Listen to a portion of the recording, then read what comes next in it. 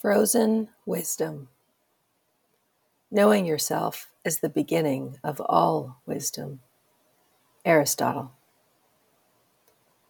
I looked across the frozen field in snow and ice and thought of the promise it holds. Sunshine, warmth, green, and new birth. What will this spring bring in healing plants, beautiful flowers, and nourishing greens? For now, it is frozen tundra, and not long from now, it will be abundance.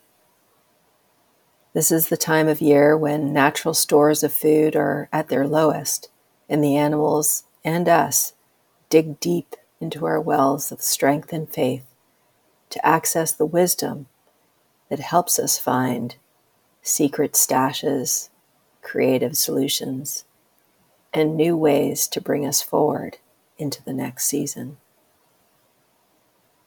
What does your wisdom offer you today?